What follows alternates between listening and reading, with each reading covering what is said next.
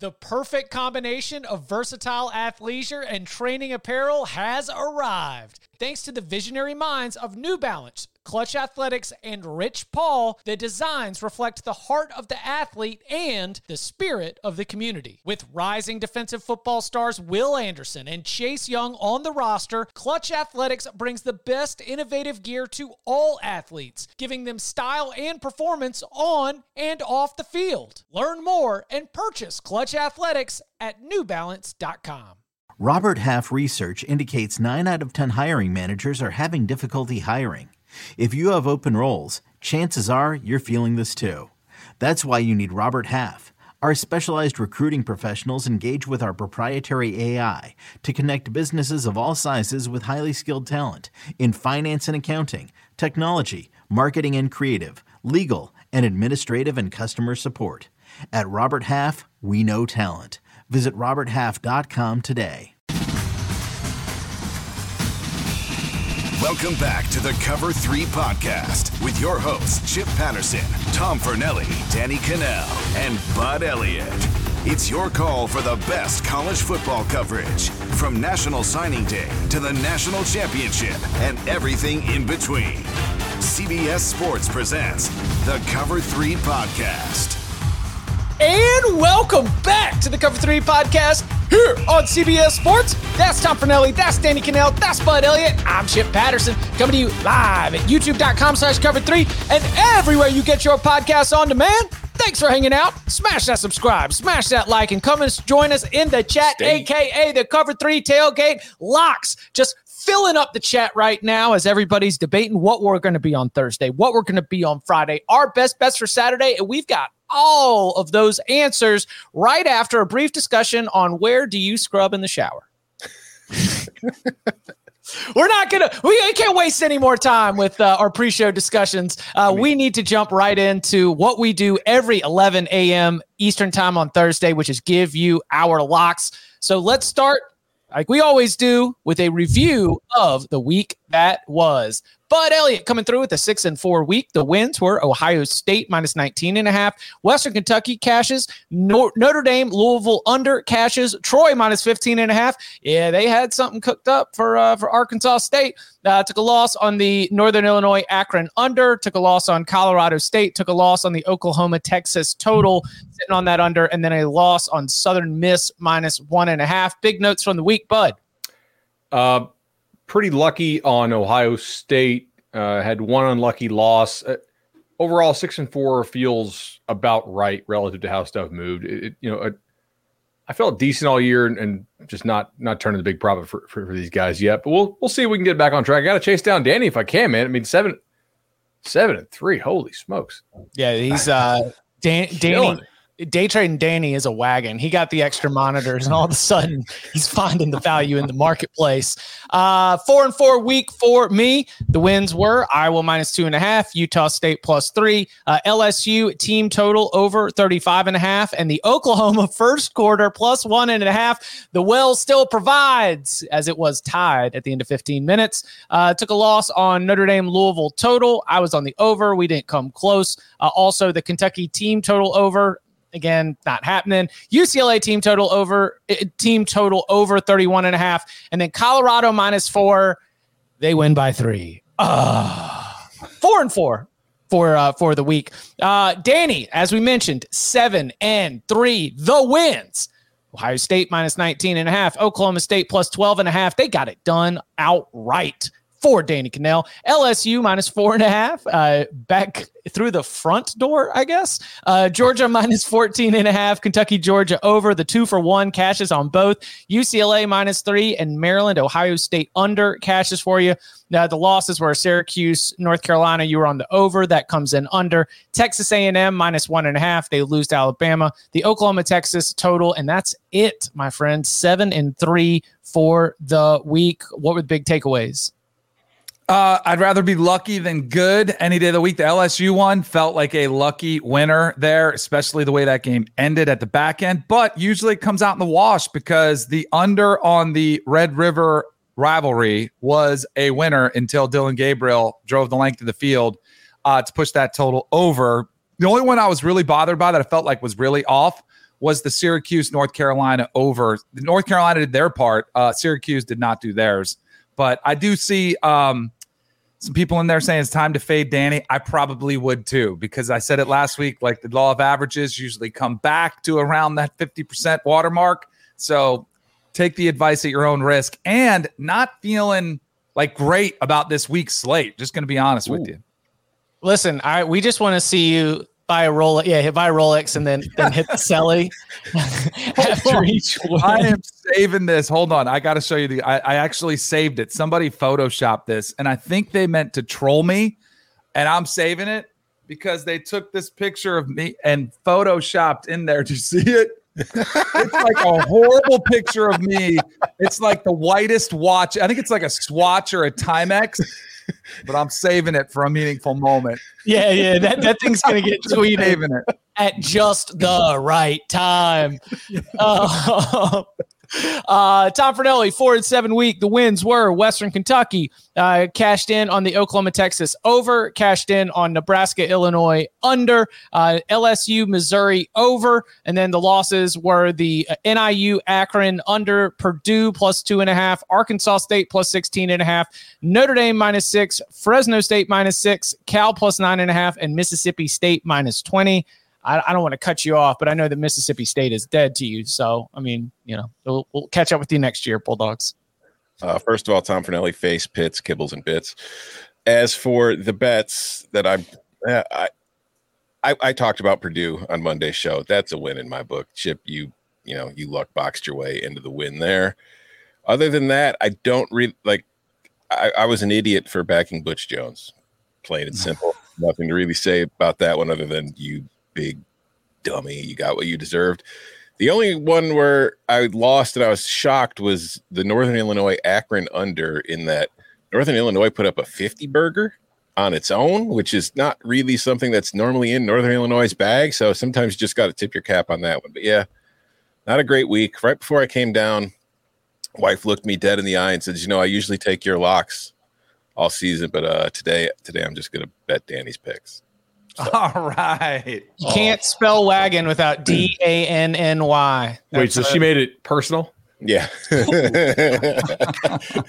Trademark, copyright. Yeah. All right. Well, let's put that behind us because we've got a week 7 on deck. So as you heard in the big game breakdowns, a lot that we weren't sure about some of the biggest games, but there's value on this board, and I am sure we're going to find it. So as we look ahead to week 7, I say, gentlemen, you ready to lock it up? I suppose. Since 2005, the under in games between service academies is 40-9-1. We're picking locks. Give me an over in this one as well. A little 2-for-1 special. Don't get these locks. I was a sicko last week. Y'all were watching the good games. I was live betting the hell out of ULM Kentucky. My Blue Plate special 5-star locks are coming. 5-star master lock. Lock it You up. want these locks. I'm living and dying every point, every cover. From the locking chair to your ears and eyes, we begin with the action on Thursday and Friday, those early bird specials. We'll start with Thursday night, not the Thunderdome game that I projected in the preseason, as West Virginia off to a 4-1 start. Houston might be facing a little bit of pressure though for Dana Holgorsen. West Virginia, Houston. Also in some action, you've got SMU and ECU. Anybody got a Thursday night lock? I'm going to go ahead and take the over. In SMU, ECU? Yeah. Yeah. No. Oh, I'm sorry. No. Oh, in West Virginia, Houston. Okay. Yeah. I mean, look, if we're going to paint this as the anxiety bowl and that Dana needs to win this to avoid getting fired, I imagine he's going to go out swinging. And I don't know the exact updates on these, but I remember watching that West Virginia TCU game, which is the last time we saw the Mountaineers play. Mm-hmm. And how many times they have to bring the stretcher out for guys on this West Virginia defense? An awful lot. And then they had the bye week, and that was not a secondary that I had graded as particularly high. The Mountaineers have played Texas Tech when Baron Morton got hurt, right? They played Pitt with Jurkovec, so maybe not the best passing offense they've faced so far. They played Penn State and were admirable, but that was back when they had more of their starters there. in the secondary. I'm probably missing a game that they've played, but I just kind of want TCU, right? Who they did actually a decent job against. I think that both teams will throw it around a little more, and I like the over 49. My Twitter tip's the under, but I'm not fighting you, so take that for what it's worth. Man, I love these inside information into the Twitter tip of the day. Like, you need to actually invest in Tom Fornelli and the Cover 3 podcast if you want to look under the hood. You're just a little scanner on your phone. You don't get that good info. Come on. I'm just hot on under, so I'm riding the wave. Yeah, SMU going. I thought you were going to be talking about that second game of the night in Dowdy-Ficklin Stadium. Just the idea that things might get a little bit loose, but ECU doesn't have the players right now where I would feel confident. At some point, I'll buy back in on a young team that's getting a little bit more mature, but tonight is not the night. What about Friday night's action? Tulane, Memphis, Fresno State, Utah State, Colorado, Stanford. Anybody getting in on a Friday night play? Travis Hunter, anytime touchdown score? We sure he's playing? No, we're not sure. My expectation is that, so the words that Deion Sanders were using was he's wants to make sure his wind, like AKA his conditioning is good, because he doesn't want him to be a liability, which if you've had all this time off, especially when you're not competing at a high level, that's notable. But my question is for Travis Hunter, even if you get 40 snaps out of him, aren't you improving your odds to win significantly, especially if in those 40 snaps, some of them are at the goal line on offense or defense in terms of what he's able to impact right there? So I think that he'll play. I just don't think he'll be playing anywhere close to the full workload that we saw before the injury. They do have the bye next, right? Correct. But this is must win. I know they're an 11.5 point favorite, but leave no doubt. Playing at home, Friday night, Stanford. God, I want to take the Cardinal. That would be personal. I don't want to be personal. I'm not touching it. That would get emotionally invested. I'm not doing it. My only thing with, I'm not betting it, but I lean towards Colorado because Stanford stinks. But if you look at Colorado's wins, they beat TCU by 3. They beat Colorado State by 8. They beat Arizona State by 3. They had the 22-point win over Nebraska, but Nebraska turned the ball over 7 times. Or not 7, but a lot of times. Maybe Stanford turns the ball over a lot, but it's hard for me to trust this Colorado team as a double-digit favorite against anybody. Same. Nobody wants a piece of Memphis plus 4.5 at home against Tulane? Not after watching how they defended the option against Navy. Yeah. All right. So with nothing else on Friday, and that's it. No, going into the weekend. Go. All right. Let's go ahead and flip the page to Saturday. Let's begin. The noon slate's kind of hilarious. We're not going to start with any of these, but you're looking at a situation where Georgia, Michigan, Ohio State, and Florida State and Alabama are favored by 31, 33, 19, 17, and 19. Ooh, somebody on upset alert? Who gets stunned? But I want to start with Oregon-Washington. It is the biggest game of the weekend, top 10 matchup, great rivalry there in the Pacific Northwest. Of course, we ran down all the different ways that we are excited about this game in Big Game Breakdown. Make sure you go and check that out if you haven't for more detailed X's and O's matchup specific. Washington favored by 3, over under of 66. Anybody got a lock? Ducks. Yeah, Ducks. All right. Yeah. You first? More complete football team. That was like when Danny said it during our breakdown, I was just like, yes, that is really simple when I look at this, because it's a 50%. This game is going to come down to a missed kick or a turnover or something stupid that somebody does. And I think that when you need to get just enough stops to win the game, I think the total's probably right. I run it through and I'm like 34-31, right? Or, something in that ballpark. I think that Oregon's defense has enough difference makers to get enough stops. And then the fact that you're looking at a Washington run defense that Will Stein might be able to exploit behind this really good offensive line, there's just a good opportunity to, at choice times in this ball game, try to settle things down, whether the crowd's going absolutely bananas, whether it looks like Penix is starting to get in a lot of rhythm, and you want to be able to just sort of change the way the game is going. I think Oregon has more ways to do that. So I love being able to get some points here. So I will take the Ducks +3. Really good. The same idea, right? If you're betting Oregon, you need to take 3. If you're betting Washington, you probably just need to wait. This game is traded back and forth all week. I don't think there's any reason to take the 3. If it goes to 3.5, just say, hey, I missed the best of the number and pass or bet it live. But I would anticipate this keeps getting traded back and forth. So maybe you'll get a 2.5 you could take if you want to lay it with the Huskies. So I agree with Chip. I think Oregon will not blitz a lot, and they'll try to win in the red zone. I'll take the under. 67.5. Can I get that high? I'm using my on Spank odds. Let's see. We got on what? Whoa. $9.99 a month, but yes, there's a 67.5 out there. It's you doing that on a work computer? Right. Yeah, that is true. You do got to fire it up on the work computer, and but it's the cost of doing business. Kind of along your guys' line of thinking, I do think Oregon's defense, you play to not give up the big play. You try to get some stops in the red zone. If you can force them to field goals, that's a huge win. They're more balanced. I think they'll run the football. I lean your guys' side. It's just that whole Bo Nix on the road, but that is going back to where it was. A lot of those stats are from Auburn, where he didn't have as much talent around him. He's been really good recently. So I think you guys are on the right side.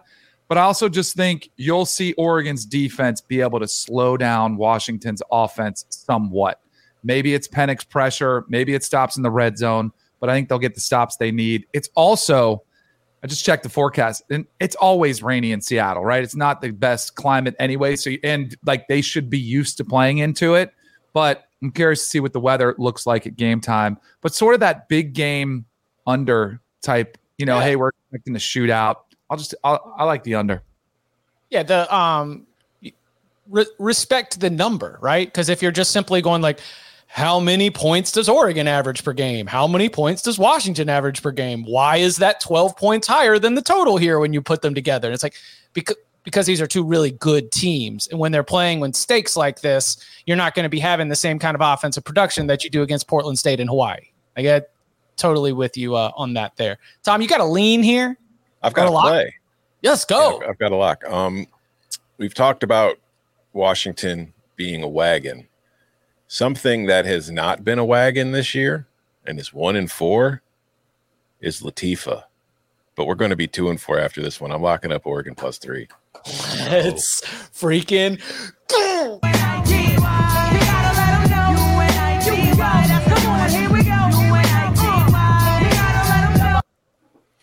I mean, I love Washington. The fact that I don't think they're going to win this game does not change the fact that they are a wagon, because a wagon is not just about wins and losses. A wagon is about who you are. But yeah, as we've gone over a lot, this is, I said yesterday during the big game breakdown, I think of all the teams in the Pac-12 that Washington can face, this is their worst matchup by far, simply because of Oregon's interior offensive line going up against the interior of Washington's defensive front, which I think has been a weakness for them all season long. I think that will allow Oregon to kind of dictate and control the pace of the play to keep their offense off the field, which kind of plays to Danny's underplay. And I think this is going to be, no matter what the outcome is, I do expect it to be a close affair, whether it's a lower scoring or if it's just like a back and forth shootout. I don't really see either team pulling away by 2 scores and staying ahead by 2 scores. Like the other one's going to work their way back in. So I'm going to take the 3 points, but I also like Oregon's odds of winning too. Is this going to be trendy? Wait, Oregon? Yeah. No, I don't think so. I think it's going to be split. I think the money's evenly. I think it'll be pretty split. Like Washington playing at home, high-powered offense. Yeah, they'll get some attention as well. It's traded back and forth all week. I mean, like the people who like Washington will wait and take the 2.5s. People who like Oregon will take the 3s. What is it going to look like on all like the pregame shows when all the little logos pop up? Whoa, whoa, whoa, whoa. Just WOWOWO or a woo. I don't watch them anymore. Man, I'm just too busy. A little bit of the Fox one. HQ. I don't watch the game day stuff. Yeah, of course not. I'm usually watching soccer, but there's no soccer this weekend, so I don't know. I'll probably just go for a walk or something. All right, listen, as everybody should, we'll be on CBS Sports HQ. We'll be watching it. We'll be putting together the best pregame coverage that you're going to get. So come on and check it out. Hang out with us. Dang right. 9 to 12:30, right?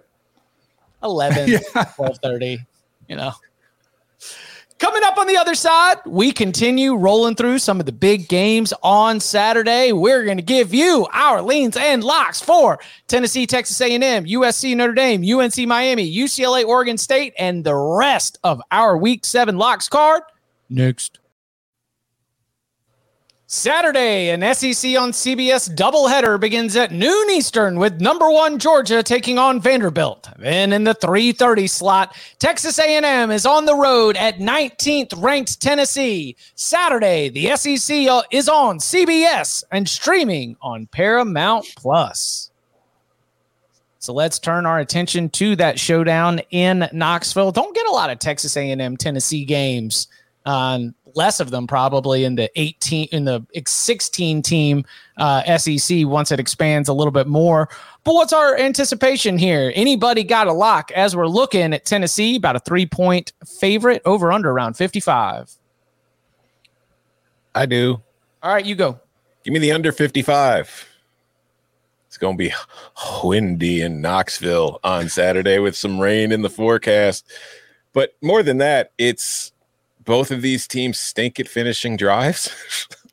You get them in the red zone.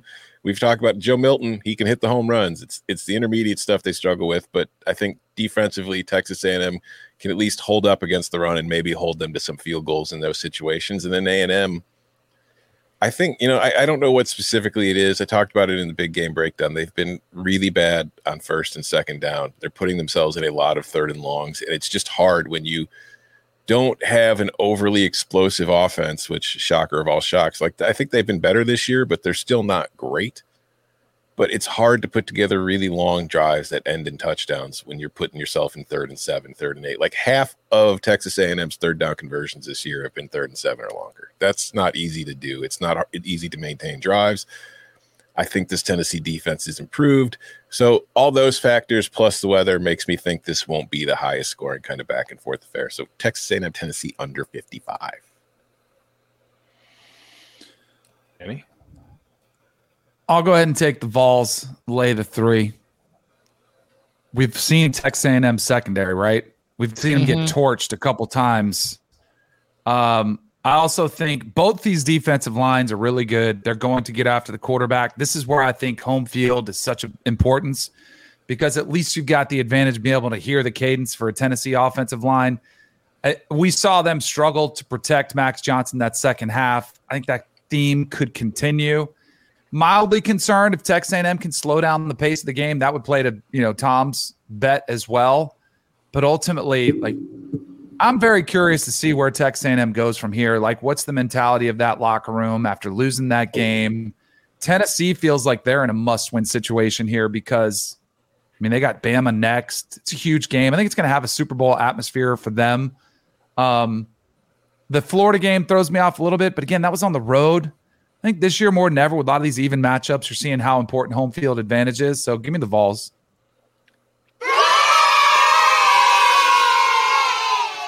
You know how long it takes to reload a musket? You want to talk about a reload the musket game. You just got put in a chokehold at home in front of all your military-clad brethren. Now you got to reload that musket, and all Tennessee's been doing is sitting out there at the Vol Navy at Calhoun's getting primed for this game, whole week off to get ready to go. You talk about, home field advantage. Neyland at its peak is a different animal. And I think that in a season where Tennessee entered the season believing that it was probably not on the same tier as Georgia, and through 6 weeks can look at all the evidence and be like, yeah, we're probably not better than Georgia, that this game, a game like this against a team in a program like Texas A&M at home, is not going to have the rivalry feel of some of the other spots. but I think it's got a big game feel. I think we get a big game atmosphere in Knoxville, and I think that is worth more than your average home field advantage, which combined with the layoff, I think there's a little bit of value here with the Vols, and so I'll be going with Tennessee as well. When's the last time A&M won a true road game? 1906. 7 straight. Latifah? Yeah, and they're 1-6. 1-6 against. Oh, wait. Well, go ahead. I'll just lay out. I'm not going to Latifah it. I actually, man, I don't hate this A&M defense that much. I go ahead and give me the under 26 team total for the Aggies.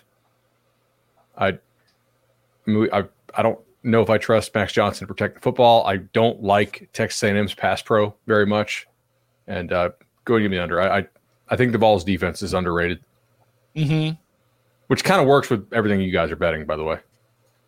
It is going to be a backs against the wall Super Bowl, like everything you would want from the SEC on CBS Game of the Week, which you could watch 3:30 p.m. Eastern Time on CBS or stream on Paramount Plus. Check out CBS Sports HQ for pregame, halftime, postgame coverage. Danny, in studio? Yeah. Well, yeah. In studio in Fort Lauderdale, HQ. Yeah, in studio for pregame, halftime.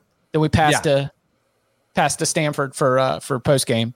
All right, let's keep it rocking and rolling. Next game up, we've got USC, Notre Dame, South Bend. We want to talk about some conditions. Does anybody have a play given the weather that we're expecting in Notre Dame Stadium on Saturday night? As we're looking at it, Notre Dame with being a short favorite in this game, the 7:30 p.m. Eastern Time kickoff. You can watch it on NBC. Over under around 60. Anybody got a play? Under. Again, the weather is playing a part in this one because it is going to be wet and it's going to be even windier than it is in Knoxville for the A&M Tennessee game. And it's also going to be cold, by the way, which is something you might want to consider if you're backing USC, because right now I think game time temp is supposed to be 45 degrees. Welcome to the Big Ten, Trojans. I know it's not a Big Ten game or a Big Ten opponent, but this is your future. Get used to it. But more than anything, USC's offense has been awesome all year, but we've seen Notre Dame's defense do a good job slowing down Ohio State, particularly at home earlier in the season. I think that you can't stop USC's offense, but Notre Dame can maybe do a better job than most of at least slowing it down. And on the other side, I talked about it in the breakdown on Wednesday's show. I think what Notre Dame should do is try to take advantage of that USC defense and be more aggressive. I think what Notre Dame will do is what it always does in these games and just try to slow things down, be conservative, hand the ball off, put together long drives, and I will respect the best way to stop USC's offense is to keep it on the sideline theory. I just don't think you can stop it. I think your best chance is just trying to outscore them, and I don't think Notre Dame's going to try that. So give me what's the best I can get here for 60 and a half? Yeah, USC and Notre Dame under 60 and a half. Yeah, I don't see any 61s. 60 and a half it is. I saw somebody at the Cover 3 tailgate was saying they got it at 63 and a half earlier in the week. If you got that number over a key number, that is nice. Yeah. These things do get bet earlier in the week based on the weather. And I'm starting to think, first of all, I definitely don't disagree with Tom's play, but I do kind of wonder, like, is there value in betting back against the certainty of the forecast? Right? Like, some of these are being bet early in the week as if this forecast like is the dead nuts for what the weekend will be. And like they're usually right, but they're not 100% correct. You know, and so if a total's moving like 4 or 5 points based on a Monday forecast, like we better be damn sure we're getting like 18, 20, 22 mile an hour winds. Because if it's just like 13 and a little precip on artificial turf where the wetness doesn't really matter, then that's probably not a good reason for a line to be moving 4 or 5 points. You know, I want to talk to my turf guy, see if we can get a turf report. Oh, it's about knee high. Notre Dame is turf now, right? Yeah, another turf. Yeah, but it's knee high turf with like tire size rubber pellets. You know, just to really slow the Trojans down. That's Notre Dame football right there. That's what you go. Anybody else got to play here? Some of these big games, I just don't have a great feel. I think under's the right side, but that USC defense is so scary. Like to Tom's point, even if their mentality is let's slow it down, like it has been a sieve. They might just run the ball right through their defense too. I don't know. I'm just gonna stay away, sit back, and enjoy it. I also wonder too. So Notre Dame has their bye week next week. So there's sometimes like the week before the bye, coaches will dangle some carrots in front of you just to get you a little added motivation. Not that they need any more, but they might say, hey, and this was more in the NFL than in college, but normally you get 2 days off. If you win this game, we'll give you that Friday, Saturday, Sunday off. We'll give you 3 days off. And nothing motivates any player at any level than off days. So I just wonder if Marcus Freeman's like, hey, you guys are banged up. One more, thing. So I don't kind of like the Irish here, but not enough to lay them. One thing that scares me a little bit is, USC hasn't played anybody. Like, there's been nobody that they've faced where like they should be genuinely scared of. I'm wondering how much stuff they've left in the bag. Oh, like just especially if Branch comes back and all of a sudden they just start running like one of those. Oh, like here's 6 plays that are designed to get the fastest, most electric player on the field wide open and lead to 60-yard touchdowns. The Notre Dame's defense comes up and they're like, on all but 7 plays, we did the perfect thing. But in these 7 plays, we lost the game. Yeah. That's the 2 ways of, at this point in the season, they haven't played anybody. They haven't played anybody. Can we trust them? They haven't played anybody. Have they done anything? Like, have they gone deep into their bag at all? Yeah, the way the way the Trojans win this game is probably play it a little bit like Louisville did, where you're just loading the heck out of the box, almost like Marshall and Stanford did last year, right? Hey, we don't respect your receivers. We're gonna beat the run game with numbers. Can you throw it outside the numbers well enough to take advantage of it? So Notre Dame got bet pretty hard, USC got bet pretty hard yesterday, and yet it's back to 3 at a lot of spots now. So there's different opinions on this game for sure. The other thing I question here with the Irish is, I think we generally know who's hurt and who's not hurt for USC. Man, didn't Notre Dame look slow in that game, like beat up? I wonder if come Marcus Freeman's press conference on Monday, because they're going into the bye week, I wonder if he's not like, yeah, by the way, this guy's really actually pretty dinged, and this guy's really dinged. We're really happy the bye week's here. We're like, oh, okay, it makes sense that Notre Dame looks physically inferior to Louisville. Well, yeah, the buzz last week was that we were going to get Greathouse and Thomas back, and now it's like, and now they're going to come back. I don't know if I can trust anything injury-wise out of Notre Dame right now. If I had known those guys were that dinged, I would have bet more on under. Yeah. It's a busy Saturday night. So all at the same time, we've got USC Notre Dame, we've got UNC-Miami, we've got UCLA Oregon State. Let's tackle that showdown in Chapel Hill. North Carolina currently sitting as a 3.5-point favorite, over under of 57.5. What are we gonna do? Yeah, all right. You're all right. Tom's hands off. No. Okay. You don't want any part of it. I get it. Danny? God, I don't know what to do. I don't. I want to take the Canes. I just have I feel like they're in a good spot. I feel like Mario has handled this the way you should. It's all on me. Take ownership of it. It's all my fault. If they win that game, I think you come in totally different mindset. I would love to scoop up the Canes here, plus 3.5 if they had just won that game, even if it was ugly. I still feel like it might be a time to buy low on the Canes. The other thing that concerns me too is North Carolina. Their schedule was tough to start the season, but some of those wins don't look quite as impressive. But then again, you're coming off a game where North Carolina, Drake May had his best performance yet.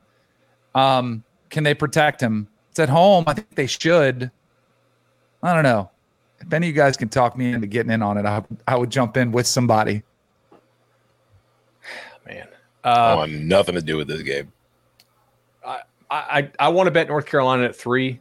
If some groups oppose it, then I'll bet it. Whenever it hits 3. I don't really. I don't want 3.5. I saw over got bet last night decently. I don't hate that. I think that makes a lot of sense, actually. Yeah. What's our because the reason why I said I don't want any part of that, I don't want to be sitting on 3.5 and watch Mac Brown start playing for a field goal.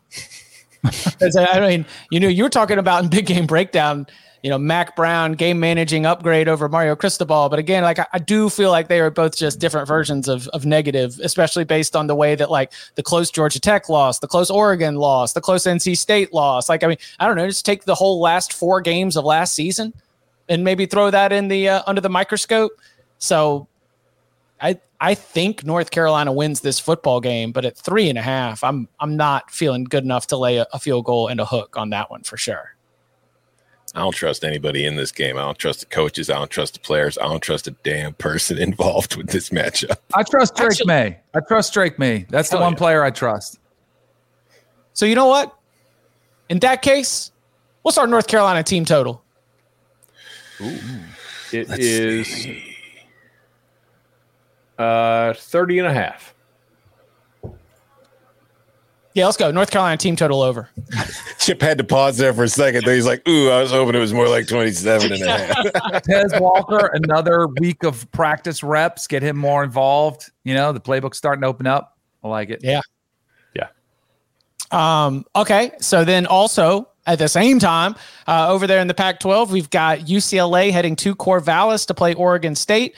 Oregon State has kind of recalibrated here over the last couple of weeks after what looked like to be a very strong start. Still just 1 loss on the season, coming to Washington State on the road. UCLA just 1 loss coming to Utah on the road. Something's got to give with these two teams. Who's going to stay in that top-ish tier in the Pac-12?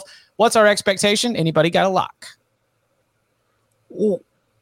What team totals are out there for Oregon State? Let's see here. So I'd be an under. Like the only team that sounds 28.5, pretty much painted across the board. Oregon State team total under 28.5. Lock it up. Again, this is a very, very good UCLA defense that I don't think. I think those like us are aware of it, but I think the casual fan probably doesn't see much of UCLA. But this team defensively, you think Chip Kelly, you think offense. The truth is this team is winning games with its defense. It's particularly good at getting after the quarterback. It's particularly good at stopping the run. And when I think of what Oregon State is going to try to do in this game, I think it plays more into UCLA's hands defensively than Oregon State would want it to. But I don't want to take the game under because I still think this one could get a little crazy. It's just even if Oregon State wins or loses, I think they're more likely to score fewer than 28 points. So that's where I'm going. I'll go full game under. Yeah, I'll go ahead and take the full game under on this one. You mentioned that. Yeah, I mean it's Dante Moore in Corvallis. Yeah, it's 54.5 out there. Yeah, cool.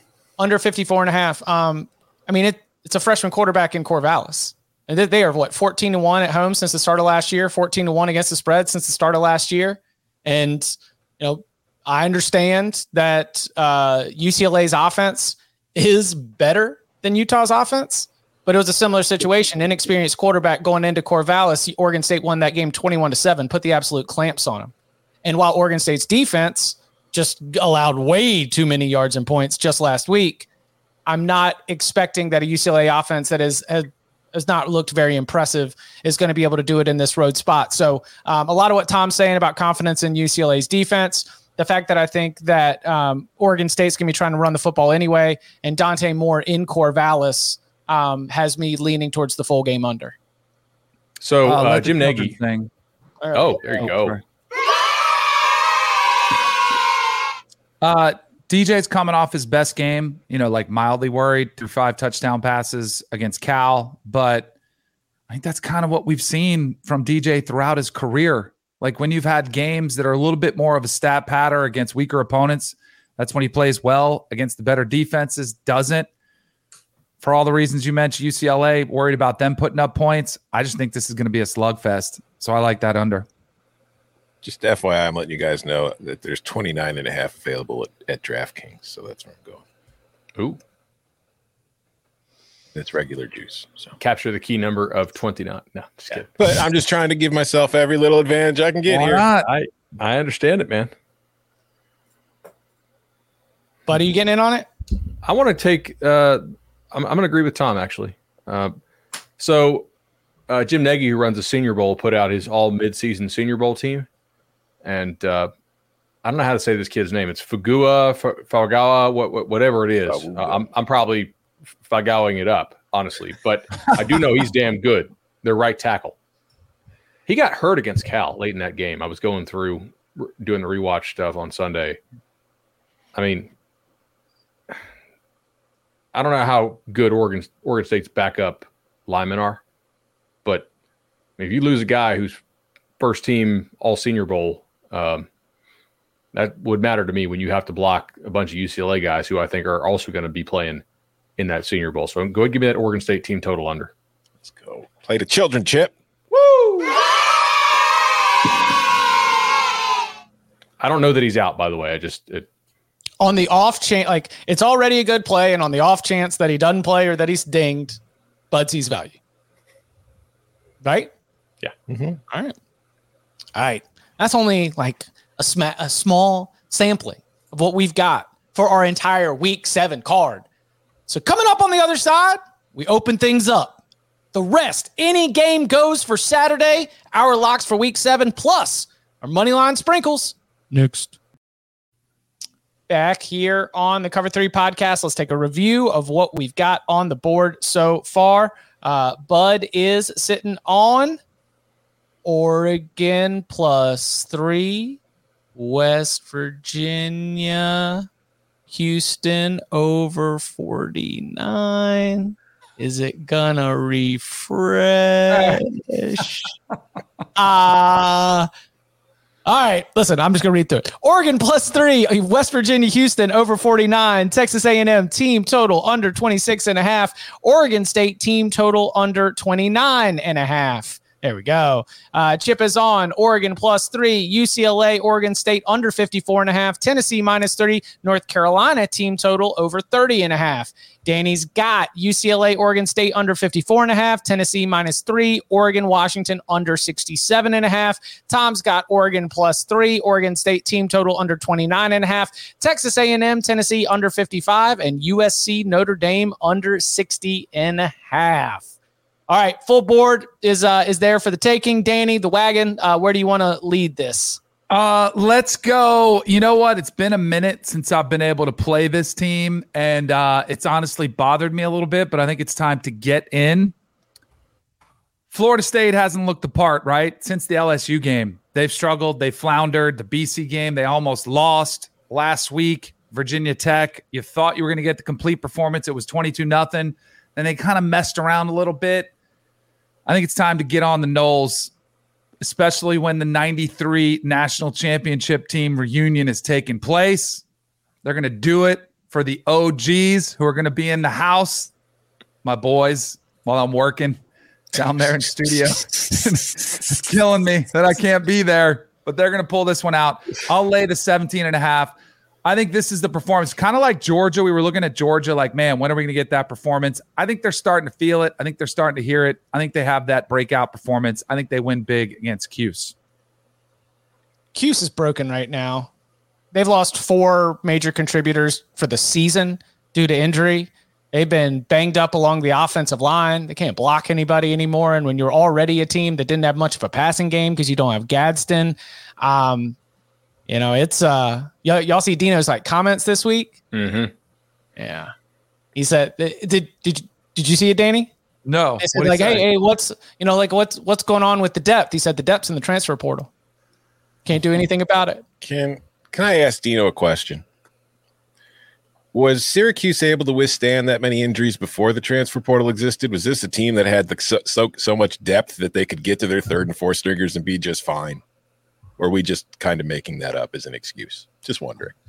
This is not the first time in the last 4 years that a Syracuse team has just depth-wise and entirely fallen apart. Mm-hmm. It does seem to be an issue with this program when it comes to roster construction, that if you are going to have one of these years where the orange pop, you really need to have injury luck, and that anything that is going to shake that is going to lead to some real problems. Totally. I mean, I think that's a really underrated hard job. I mean, obviously they pay well. I mean, if Dino gets canned, which I don't think he will, I think they're probably going to get to the bye week and make a bowl, maybe a bowl plus one. The home stretch is pretty easy for them. We knew they had a wicked hard middle. In some ways, this feels – yeah, exactly. In some ways, this feels like a get to your corner game, right? You could see how much time's left in the round. You got the bye week on the horizon. You just defended 97 plays against North Carolina. Have to turn back around, get back on the jet, and go play the Noles. I thought Florida State played really well last week. They didn't cover. Kickoff return and second quarter wasn't good. No, but it was like in watching it, I thought they played really well and got totally screwed on two like non-called penalties. Like I've never seen Norvell go nuclear on the. Like I thought Norvell was going to get a penalty. Like he's up there like clenched fist. And he's not going to hit him, I know, but like he doesn't usually act like that. It was like, oh my god, like he's about to lose it on him. Lock agreement. Q said 70 yards in the first half last week against UNC. Yeah, tough scene for. It's like on one hand they are 4-2, right? What could be wrong with the 4-2 start? But you look at the current state of the roster, and it's not looking great right now. All right, so a little lock agreement on. Everybody's trying to ride Danny's coattails. He's got 4 picks in, and there's lock agreements on 3 of them. Just everybody's trying to ride the wave. I'm trying to beat him. Like I'm trying to not agree with him, but I can't let him like get ones that I think are layups, right? You got to defend the layups and at least match him. Yeah. You can't let if you believe in your heart it's a winner, don't let him be the only one to go out there and take it. Right. Come on now. Come on now, Eli. Uncle Baby Billy's Bible Bunkers. This is a hit. Use a toilet, baby. All right. They don't call them the spoiler makers for nothing. I was talking about that noon slate, and I was like, oh man, like look at all these. There is no way that Georgia, Michigan, Ohio State, Florida State, and Alabama are just all going to win by 30. Somebody is going to be in a game that is way closer than expected. And for an Ohio State team, which the offense, I liked Tom's comment on Saturday night, like half of Kyle McCord's second half attempts were to Marvin Harrison, the junior, and I thought that number was too low. Like that's yes, Ohio State's offense, because they can't run the ball consistently. And I know we get Travion Henderson back, but they haven't been able to run the ball consistently. Emeka Buka a little bit banged up, not really sure what his status is, but the non-Marvin Harrison Jr. offense is not firing on all cylinders. So you go on the road to Purdue, West Lafayette, a place where the Boilermakers have won outright against the Buckeyes 3 out of the last 4 times. They don't play every year. You got to go back to 2009 to be able to get that. But if you want to talk about a little spirit, little aura, little vibes that might be there for the Purdue fans that are in attendance, in the last 14 years, they've seen more wins against Ohio State than they have seen losses. I don't know, Rondale Moore is not walking through that door right now, but I'm not asking Purdue to get the outright win. I'm just asking for Purdue to be able to make this thing a little bit interesting. And I think that this is a spot coming out of an Iowa game where numbers have told me Purdue played better than Iowa. The scoreboard didn't say so, but the numbers say that Purdue actually played all right in that competition. Yeah, give me Purdue plus 19.5 or 20. 19.5? 19.5. Give me Purdue plus 19.5 against Ohio State to put a little scare in Ohio State. It might not even be a scare. I just don't see the Buckeye of all these teams in the noon slate. If I'm picking one team that is going to maybe find it a little bit difficult, I agree. It's not going to be Florida State. I definitely don't think it's going to be Michigan. And I don't think it's going to be Georgia. I think it's Ohio State getting everybody to ask for a Peacock login, scrambling at 2 p.m. Eastern time, trying to figure out what's going on. So, yeah, let's go Purdue plus 19.5. Good luck to you, sir. Just don't know if I like that very much. I thought about under. Purdue lost their right tackle. And the backup got worked by Iowa. I don't know. I could see it. I mean, Ohio State didn't score an offensive touchdown last week till the third quarter. Mm-hmm. For me, this matchup, like Purdue's defense is getting better, but they still play a ton of man. And this is not the team I want to be Purdue's secondary playing man against. We're like Ryan Walters. What'd you say earlier this season? He's running the defense that he had when he had NFL players in the secondary, but he has Purdue players in the secondary. Mm-hmm. Yeah, and I mean, again, they're getting better. They're getting more familiar with the scheme and all that kind of stuff. It's just man coverage against Marvin Harrison, Stover, Emeka Egbuka, and then you've got those running backs coming out of the backfield. It could be a tough day. Oh man, now Ryan Day's coming for me. I thought it was disrespectful what Chip Patterson said on the Cover 3 podcast. Cover. I wonder what Chip Patterson's doing right now. New Fresh Prince of Bel-Air spinoff coming up next on Peacock. Dude, I really thought Notre Dame media was going to, like the state media was going to use, like one of my Irish takes. If they had one of those games, they just, they didn't. So it like you saw Brandon Walker got done by Oklahoma. Mm-hmm. Oh no.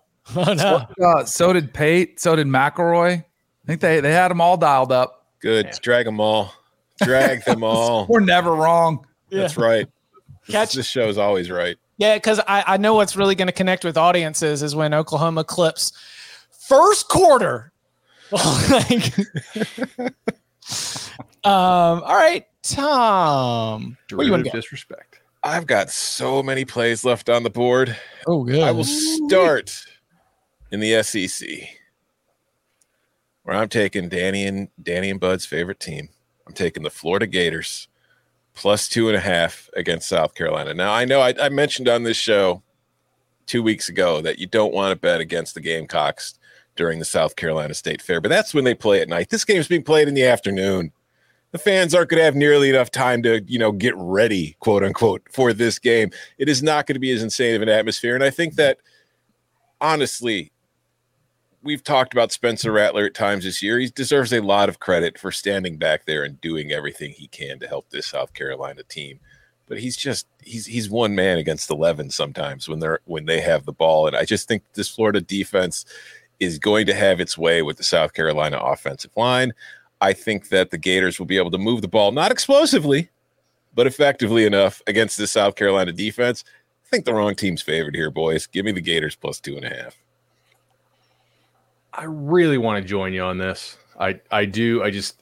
Florida held out their center and their left tackle last week, and Florida wants to play like Iowa is kind of disrespectful. So like old school Wisconsin, let's be favorable, which is certainly a choice if you are in the state of Florida and you have access to all that speed, but whatever. The problem is old school Wisconsin or Iowa, they don't lead the nation in EPA lost to short yardage penalties and special teams penalties. And Florida is dead last in both. Mm-hmm. Can you put that in plain speech? Give me an example. Like where nobody has shot themselves in the foot more by committing penalties in short yardage situations and committing special teams penalties. So like false starts and all that kind of crap. On both sides, so it's like 3rd and 1, Yes. do a false start, or on defense, you jump off sides. Mm-hmm. Yeah, their offensive line penalties in short yardage are like insane. It's a especially weekly on the road. occurrence. It's But the problem is like how sustainable is that? Like if Florida just doesn't play like dumbasses, they should overwhelm like they should take care of business. Like they have better when they get off the bus. Florida's players look different than South Carolina's players do. But I don't trust Florida to not play like idiots. But when they do, like they handled Tennessee. It's a hard team for me to bet on because they completely lose their stuff on the road. It's ridiculous. I agree I think I like the Florida side, but I'm not going to play it. All right. They can't bring themselves to do it, Chip. They just can't. It's coaching, but I know. Tom's like an anchor. He brought down. I want this wagon to slow down. Mean. All right, Danny. All right, I got one. I actually wrote this one down. See this? Louisville -7.5 against Pitt. What I'm going to do, hold this up, see this vase right here, putting it in there because that's a negative thought for the Pitt Panthers, so we don't want them to see it. But my goodness, Pitt is just not very good. I think Louisville, I think they got some momentum. A little bit worried about the letdown, but this is a school that's in a place they haven't been in a while. I think they carry the momentum from the Notre Dame win, and Pitt is just in a bad space. Like, do I have to be worried that Phil Jurkovic's going to be running over the middle and catch a big touchdown pass at tight end? I don't think so. They're making the switch. When you make a quarterback switch like this, I know it's the bye week. I'm not sold on Pitt. So as much as I hate to do it, I'd add to Pitt Panther. Hail to Pitt. This ain't personal. It's business. That vase was very small, considering all the negative thoughts that were going on around Pitt football. And it was like very much in the center of the hallway where I was worried that if anybody, I don't know, any of your 6'5", 330-pound linemen bumped into it, that thing was going to topple over and get smashed.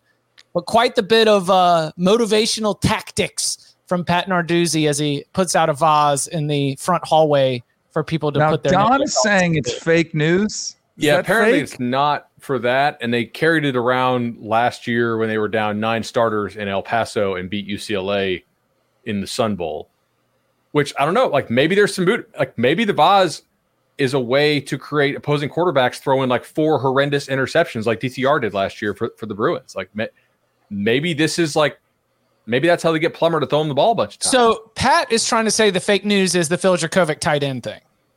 Oh, I thought he was saying the vase is also not for that. I have flowers in mine. I don't. So the tight end thing is the fake news. It's all fake in news. any case, all this makes me like media. Louisville that much better. Go ahead. The tight end thing, he said that Phil Jurkovic will not be playing tight end. We're making the change because we needed a spark. And spark is every coach's word when. Oh. Yeah. I've dreaded the spark. I've been on both sides of the spark. Yeah. It's because you know what it means, right? It means you suck and you're getting benched. Yeah, it means you're lifeless. You need a spark. All right. Let's see. I got this one can be pretty simple. Virginia Tech had to go up against Florida State. You know, we mentioned how that game went. It was tough, man. Virginia Tech really, they didn't pour everything out, but they definitely brought a lot of energy. Wake Forest, man, they got really close. You know, they really, like, they had a performance against Clemson, you know, where you got to be proud that you even put yourself in a position to be that close. And Virginia Tech and Wake Forest are playing each other. So after Wake Forest had to go up against the defensive line of Clemson, and after Virginia Tech had to make that trip down to Tallahassee and take a little double-digit butt whooping, we got ourselves a double body blow first half under. Virginia Tech, Wake Forest, first half under 23.5. That's pretty smart. I like that. All right, who wants it? I got one. What you got? Somebody in the chat actually asked Bud about Buffalo, the Bulls. Buffalo's schedule. So now I got an inside track here. You want inside information? My boy Kevin Carter, who we do the stuff in New York, his son Zion's a tight end for Buffalo. So we watch a lot of Buffalo Bulls. Bowling Green has been spanked a little bit this year. I know they had the win against Georgia Tech. That was the one Bud said, did they have the plays? Did they have the signals? Did they have the playbook maybe? I don't think they have it against Buffalo. Buffalo's caught a couple wins back to back. I think they continue it. So I will lay the 3.5 with Buffalo against Bowling Green. Okay, it's time for Sicko mode. Oh, yeah. It's time for Sicko mode. Let's go. I'm a little bit lower on some of the teams in the bottom of the Sun Belt.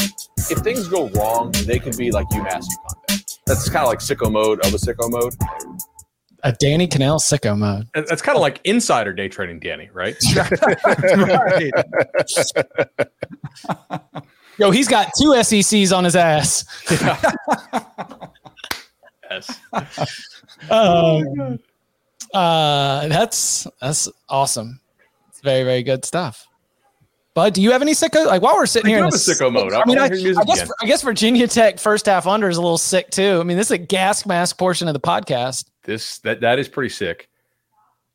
All right, what's the best number I can get on Navy and Charlotte? All right, 43.5 looks like. All right, so I kind of like Navy's defense when they're not being spread out. Charlotte doesn't do anything on offense, so I like Navy's defense there. I like Charlotte's front seven an awful lot. They seem to have like real for the G5, like real bodies who could take advantage there. They're coming off a bye week, so you've had 2 weeks to rep the option. It's a chance for Charlotte to actually get a win. Which have they won an FBS game yet this year? I don't think so.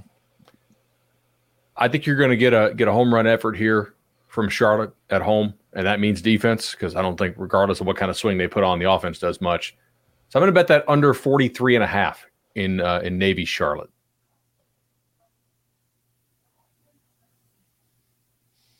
Whew. That's a football game. That is a football game. Not one you spent a lot of time on this week, you're saying? No. Okay. No. I did not spend a lot of time on Navy and Charlotte. Listen, I've got a soft spot for the Charlotte 49ers, and I'm glad that the 49ers and the Arkansas Razorbacks will both be in action this week. But I'll come back to that a little bit later on. All right. What about Tom?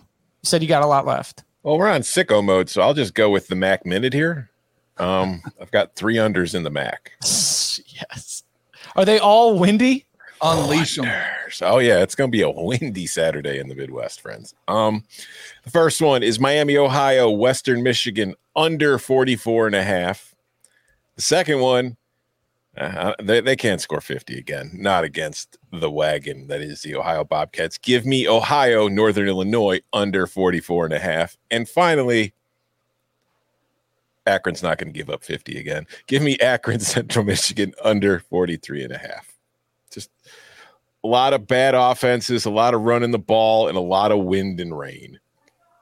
It's gonna be windy in the MAC. All of these MAC games are like, I mean, that Ohio game is 22-mile-an-hour winds with a 65% chance of rain. Yep. I'm not going to be able to golf tomorrow. You almost don't want the downpour, right? You don't want a downpour. You just want wind and cold, and then just a light rain is fine. I'd prefer no rain, but if as long as it's not a downpour, you're okay. Yeah, I'm okay with like a crazy downpour.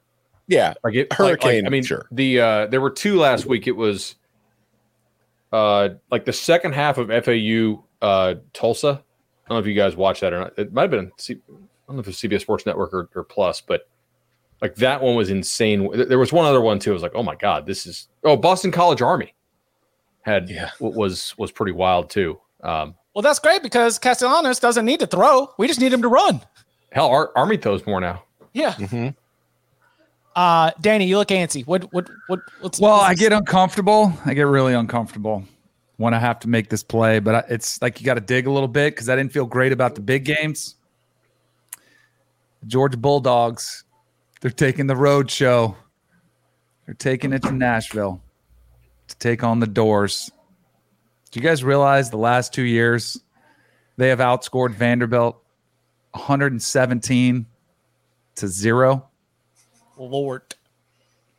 Lay them. Just lay them and don't even think about it. I know I don't like to do it. Again, it's business. Nothing personal. All right, if it's business, then I can't let you catch freebies on me. Lock agreement. Oh. I just think they kind of unlocked. They unlocked the door. They unlocked, that That offense feels better. They're getting guys back healthy. And like the home field, we were talking about the other day, like who's it going to be? There are going to be a lot of Bulldogs there taking the road trip, coming straight from Broadway, liquored up. It's just too much. We got 31, by the way. Oh, perfect. Even better. Shameful. I know. I hate to do it. I really do. Basically, forcing I'd me love do to it. lose this one. Trust me. But if I lose it, let's get the upset of the year while you're at it. You know, I don't like this. Give me Vandy plus 31 and a half. Screw Fighting it. Fight. I'm not going to sit by and let this happen. Not to my friends. There is a money line out there. If you want to do that for sprinkles, we got a little 55-1 action. I might. It's probably If is the there a Doors, UMass money line this week? If the Doors do it, I bet Barton joins us. Oh yeah. God, you kidding me? They better bring back the sound in the hype video too. Dang it. Me and Bud, they better bring it back. Dude. Yeah. I mean, while we're sitting there in the 300-1. while we're sitting there in that noon slate, I would like to get Michigan team total over 39.5. I just think they're in body bag mode right now. You know, they did their exchange program. You know, they went and backpacked across Lincoln, made their way through Minneapolis and St. Paul. Now they've returned home, and they are a fully functioning national championship contender. They're done with the preseason. They're done with practice. Now it is about ramping up for the very few tough games on the schedule. I kind of think they're in, put you in a stranglehold mode. And on the Indiana side, which, feisty defensive front. But they are coming out of the off week, and I wonder if there is going to be a point where we put Indiana on watch, right? Like where everybody. Keyword? Yeah. I don't want to say that for a coach like Tom Allen, who has, built up a good foundational, guys play hard, love each other and everything else. But man, there are better things to be doing with your Saturday than going and getting your ass kicked in the big house. So the one thing that they're good at is defense. We'll see if they come out, and we should know by the end of the first quarter whether or not I'm going to be able to get to 39.5. But I expect Michigan will score on its first drive, have a couple more first half scores, and they'll finish with a 40 on the board. So yeah, give me Michigan team total over 39.5. I want to hear some drill. All right, here we go. Ole Miss is a bye week this week. So the dentist has a pick on a team that has played Ole Miss. Trying to decide if Ole Miss offense is that much better with Trey Harrison pre-score and healthy, or if LSU's defense is just that bad. Probably a little of both, and obviously that game could have gone either way, but I was surprised that Ole Miss was able to fight back being down 9 points with only 7 or 8 minutes left in this game. I think he just said in this long preamble to be able to remind people that Ole Miss beat LSU, which is good bragging for your football team. It definitely seems to have given us some confidence going into the home game against Arkansas. And I know Arkansas lost 3 in a row, but I still think there's not much separation between Ole Miss, LSU, and Arkansas. Ole Miss definitely looked better with receiver and tight end back healthy and should beat Arkansas at home, but 11.5 is a lot. That's last week's pick. Okay, great. So I'm the one I forgot to read. What did he have? He had Arkansas team total over 26.5. That lost. But he also had Arkansas plus 11.5 retroactively. All right. Not going to count it. Not going to count it. No, agreed. That's on me for forgetting to read it. Also, I mean, that's pretty epically bad that I read last week's pick today. I was getting kind of confused there for a second. Yes. I was like, wait, what? Is he like? Yeah. He said, I'm going to keep riding this train until it derails. LSU team total over 36.5 and Auburn LSU game over 60.5. I mean, as somebody who's been just cashing LSU team total tickets over and over again, no hate from me. But yeah. I only fear with the game total this week, because I didn't lock it up, is just I don't know if Auburn is the team that can take advantage of LSU's defense. I like where your head's at. That's why I am going to go Auburn team total under. Mm-hmm. It's too high. Yeah. I also wanted to look at Auburn plus 11 with the idea is like LSU's going to be playing in 1-score games the rest of the season, but the aforementioned Auburn offensive structure, sort of who they got out there, what they do. I don't want to be having confidence in that. Certainly not in a place with like locks. I want to respect the platform here. 24, by the way. Under 24? Yeah, there's 26.5, but it's crazy juice. I'm not going to give that out. Glad we got a word on that one. That was one of the. All right, anybody can get a play on Iowa, Wisconsin? Thank you. Yes. I mean, how dare we just come on, Thomas? Yes. Duh. Iowa, Wisconsin under 34.5. This ain't even about the weather because as far as I know, the weather there is not going to be all that different or it's not going to be all that exceptional. But come on. Deacon Hill's going to be throwing helicopter passes. Nobody's going to be within 10 yards of him. Although, I don't know if you saw the quote. I can't remember who it was from. I think it was Eric All or somebody else on the Iowa offense. They asked him about his accuracy. They were saying this week in practice he's been hitting his targets. They didn't say what the targets were. And then I do think defensively Iowa's going to be able to slow down Wisconsin because, I mean, Wisconsin is just better Iowa for the most part. It's Iowa in the spread is really what Wisconsin has been this year. So Iowa, Wisconsin under 34.5. I saw this stat. Let the children sing, by the way. Oh, yes. I want to say it was since 2000. The FBS has only seen totals of 34.5 or lower 4 times. 3 of them have involved Iowa in the last 2 years. And they're 3-1. There was one other game, 2015, Mizzou Vanderbilt was a 34. It finished 10-3. But last year, Iowa at Minnesota closed at 31.5. It was 13-10.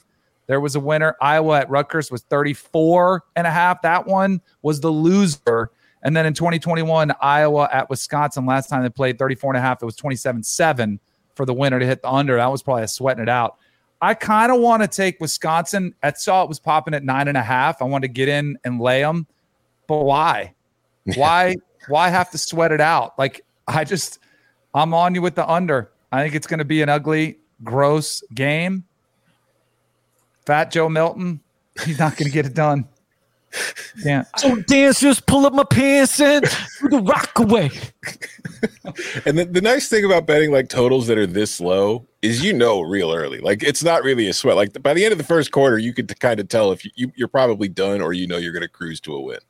When you're checking the live total and it's like 26.5, you're like, all right. Yeah, let's go. Yeah, this is I So like did that. I, Joey. So did only I. a guy from a Midwest city would describe 20.8 mile an hour winds and 50% chance of rain as not that bad. It's not that bad. Honestly, they could be playing this game in a dome, and I would still be taking the under. If Danny and I were announcing this game, we'd be like, dude, this is terrible weather. Like, I need a ski jacket. This is, Oh, you mean like when the president was at Army Navy and said it was bad football on broadcast television? I golfed in that on Tuesday morning. It was fine. It's not a big deal. So there is, when there's not a lot of football in like, New York City or like the New York State area. New York City. So when you're the number, is that a Pace Picante sauce commercial rep? Dude. Yes. Yeah. God, we're old. When you're the 4th best player from the state of New York, it's not going to, resonate with a lot of people. But, when your father, played college football and, you're going to want to have dreams of competing at a high level on a big stage in prime time under the lights. And when you got a big arm and your coach is really invested in you, and in fact, you committed to the previous coach, and as soon as the new coach got the job, one of the first things he did was call you up 4 days before early signing period and make sure you were still going to be on board, which is why I think that the adjustment from Riley Leonard to Henry Beelan IV is too much. I'm going to take Duke and I'm going to lay the points against NC State because Beelan's got a big arm. He's not going to be able to do all of the, sort of make stuff happen. but he's been in this program for the last 2 years. He's been with Kevin Johns. He understands, exactly, what needs to happen within the framework of this offense to be able to put players like Moore, like Calhoun, be able to put them in positions to get enough done. NC State's got a salty defensive front, no doubt. But I think that we have seen an over adjustment in what this spread should be given the absence of Riley Leonard and putting Beelan in. Duke staff feels pretty good that they're going to be able to maintain that level of play. But ultimately, the confidence comes from Duke's defense, which has just been absolutely salty.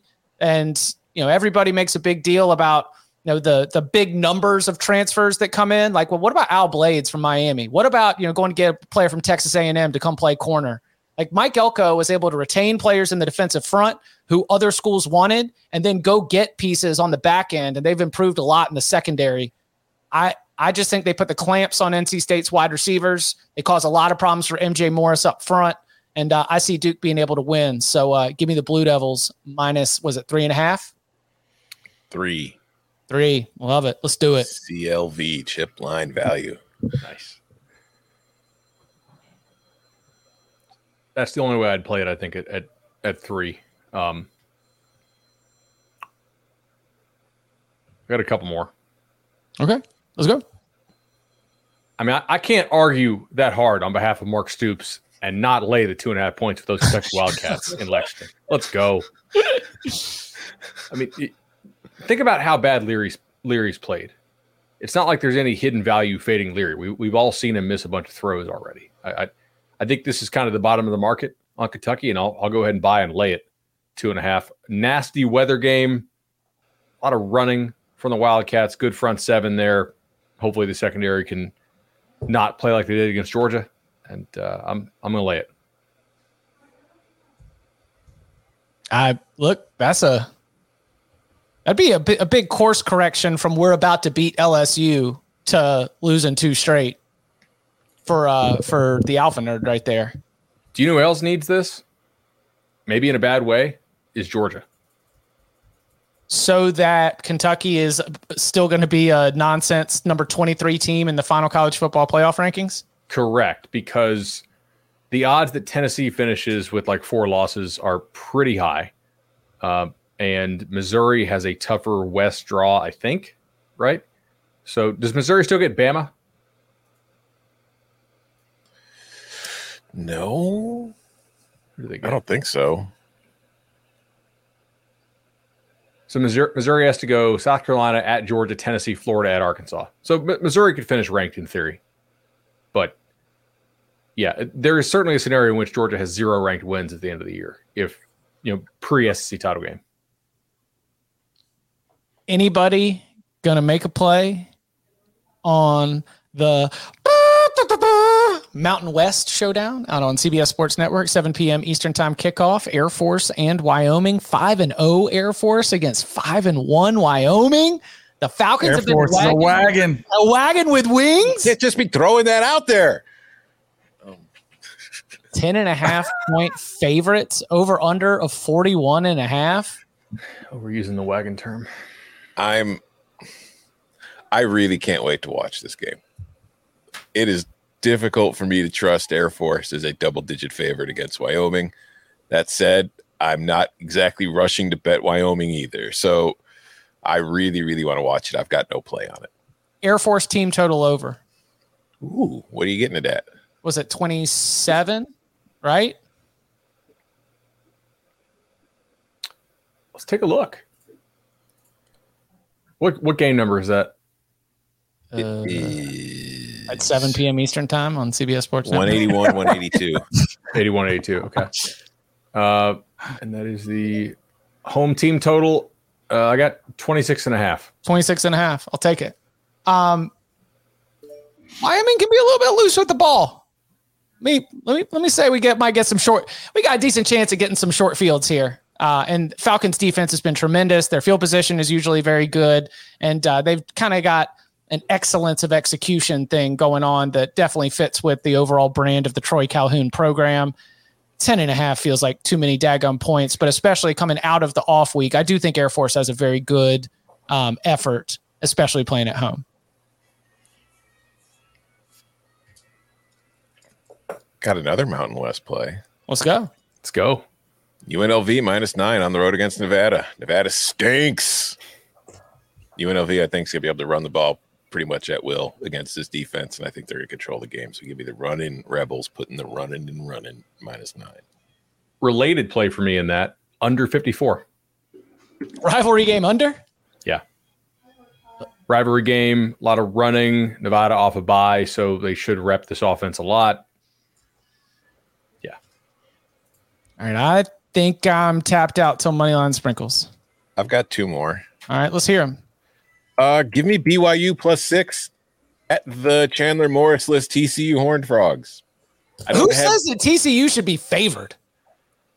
It's kind of the principle in this. Like, I don't have BYU has not been great this year.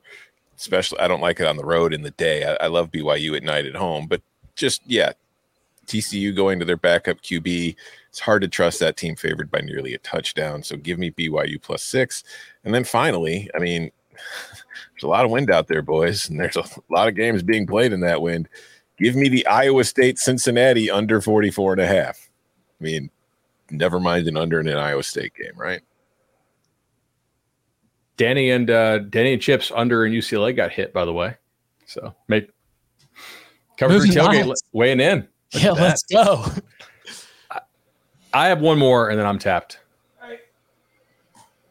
I'm a done. The difference in schedules played so far between FAU and USF, I think is materially different, right? FAU's had to go play on the road at Illinois. They had to play Ohio, which was a wagon game, which one of their best players got knocked out. They had to go play at Clemson. USF's played Bama and basically nobody else. And they lost by like 40 last week to UAB. I don't give them any home field advantage for a game in the state where, like, what's the crowd going to be? Like 15,000 maybe. So maybe a half if you want. Maybe you can use a point. I'm going to take those Owls +3. I think it's more of a toss-up game, and I'd prefer to have the dog here. Yuck. That's pretty yuck. All right. So are we everything on the board? We're good? All right, before we get to Moneyline Sprinkles, let's review what we've got. Bud has Oregon +3, Florida State -17.5, Oregon State team total under 29.5, Georgia -31, West Virginia Houston over 49, Texas A&M team total under 26, Navy Charlotte under 43.5, Auburn team total under 24, Kentucky -2.5, and the UNLV Nevada under 54. I'm on. Oregon +3, UCLA, Oregon State under 54.5, Tennessee -3, North Carolina team total over 30.5, Purdue +19.5, Wake Forest, Virginia Tech first half under 23.5, Michigan team total over 39.5, Duke -3, Air Force team total over 27. Come on, let's get that 26.5 in there. Danny's has Iowa, Wisconsin under 34.5, Florida State -17.5, UCLA, Oregon State under 54.5, Tennessee -3, or Georgia -31, Oregon, Washington under 67.5, Louisville -7.5, Buffalo -4, and Tom's loading it up. Oregon +3, Iowa, Wisconsin under 34.5, Oregon State team total under 29.5, Vanderbilt +31.5, Texas A&M, Tennessee under 55, USC-Notre Dame under 60.5, Florida -2.5, Miami, Western Michigan under 44.5, Ohio, Northern Illinois under 44.5, Akron, Central Michigan under 43.5. It's gonna be windy in the MAC. UNLV -9, BYU +6, and the Iowa State Cincinnati under 44.5. The Moneyline Sprinkles segment is brought to you by FanDuel Sportsbook. Make every moment more. Yeah, sponsors. Let's go. Let's review last week's Moneyline Sprinkles. We got to see a win for Bud on Boston College against Army, a win with Iowa State at nearly 2-1, cashed in with Georgia Tech at 10-1, and Danny, Louisville, Wyoming, Utah State, winners. And Tom got into everybody to the pay window on Moneyline Sprinkles. What a great week for our partners at FanDuel to jump on board. Oklahoma at 2-1 in the Red River rivalry. Danny, where are we going? You've got Danny is currently up 11 units. Danny, we call these Moneyline Sprinkles like you're shooting for the moon. Danny's 12-11, up 11 units. I still wanted the Marshall one. The Marshall one was going to be the wildest one. It almost came through. All right. I'm going to go Friday night.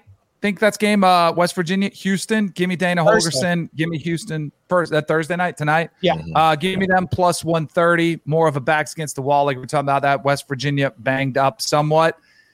I don't love going back to the well, but Stillwater is a tough place to play. Kansas is dealing with some things at quarterback. Who the heck knows what's happening there?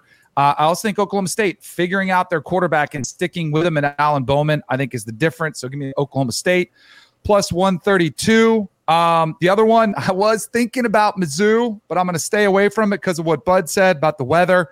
I don't know if they're going to be able to run the ball against Kentucky, so I'll stay away from that one. But give me UCLA instead. No trust in DJU. Low-scoring game, one possession. I think UCLA's defense and run game can get it done. And then last one, swing for the fences. Bud mentioned it a minute ago. UAB. This is where some of the stuff comes from. I talked to Delfer on my radio show yesterday. I love what he's doing. They've been getting things going. Jacob Zeno is completing 75% of his passes. YOLO at UTSA. Give me UAB to win the game outright. Plus 285. Mm-hmm. The Moneyline Sprinkle King has spoken. So even though I'm just 3-14 on the season for sprinkles, got myself in second place overall on the units. Thank you, Georgia Tech Yellow Jacket. We begin with a situation where the Chipolytics say this thing is a toss-up. I think that there's a lot of value on Iowa State, who is trusting Emory Jones in that position, and where Iowa State is starting to circle things in the other direction. So give me Iowa State. I believe we get plus 175. And as I cashed in on a wouldn't it be hilarious, Pitt Panthers plus 260. Louisville coming off of the biggest win in a long time. That place was electric. People peeing their pants because they're just so excited and they don't even want to leave. Just soaking it all in. And I wonder if this is just the kind of game where Pitt just wrecks some dreams. We spent all week talking about the tiebreakers if Louisville, Florida State, and North Carolina all end up undefeated. Cards going on the road too. Yeah, that Nard Dog special. Pitt money line. Yeah. Let's go. Not that you should bet on these trends, but the last couple times that a Jeff Brom Purdue team took down like a big ranked team, upset the next week. Big game, Brom. Let's go. All right, so that then brings us to who's it going to be? Tom. Danny, you're scared of Mizzou? I'm not. Did you not watch Georgia tear that secondary apart last week? And now here comes Brady Cook, Luther Burden, Theo Weiss, and Mookie Cooper. Give me the Tigers plus 120. And this is I've hyped up this team. Well, I don't know if hype's probably a little strong. I've mentioned this team as being a team that's better than we all expected, and it was impressive last week on the road against Wisconsin. But I still don't live in a universe where I am willing to trust Rutgers as a favorite against Michigan State, even this Michigan State, which it lives in limbo. So give me Sparty plus 170. Bud? Right there with Tom on Sparty plus 170. With Danny on Houston plus 135. With Chip, I believe. You had BYU, right? No, at Iowa State. Sorry, I like BYU plus 200. And the line is just – oh, sorry, Thomas BYU. Excuse me. The line's too damn high. Georgia Southern plus 210 to go into JMU. In Harrisburg? Watch. Yeah, in Harrisburg. I like this Georgia Southern passing game. I think they can get something done there. I mean, UVA threw on these guys. A couple other teams have thrown it on them pretty successfully. I think it's doable. This Moneyline Sprinkles segment has been brought to you by FanDuel Sportsbook. Make every moment more. All right. Well, that's about all the damage that we can do for Week 7. We will be back Saturday night, 11:30 p.m. Eastern time. Again, like we mentioned, the night game slate is loaded. You got USC-Notre Dame going on over here. You got North Carolina and Miami going on over here. You got UCLA and Oregon State. It's going to be a lot of action that we're all going to be trying to tie up, and we'll be breaking it down with you with our instant reaction, 11:30 p.m. Eastern time on Saturday night. And you can follow him on Twitter at Tom Fornelli. You can follow him at Danny Cannell. You can follow him at Bud Elliott 3. You can follow me at Chip_Patterson. Gentlemen, thank you very much. Thank you.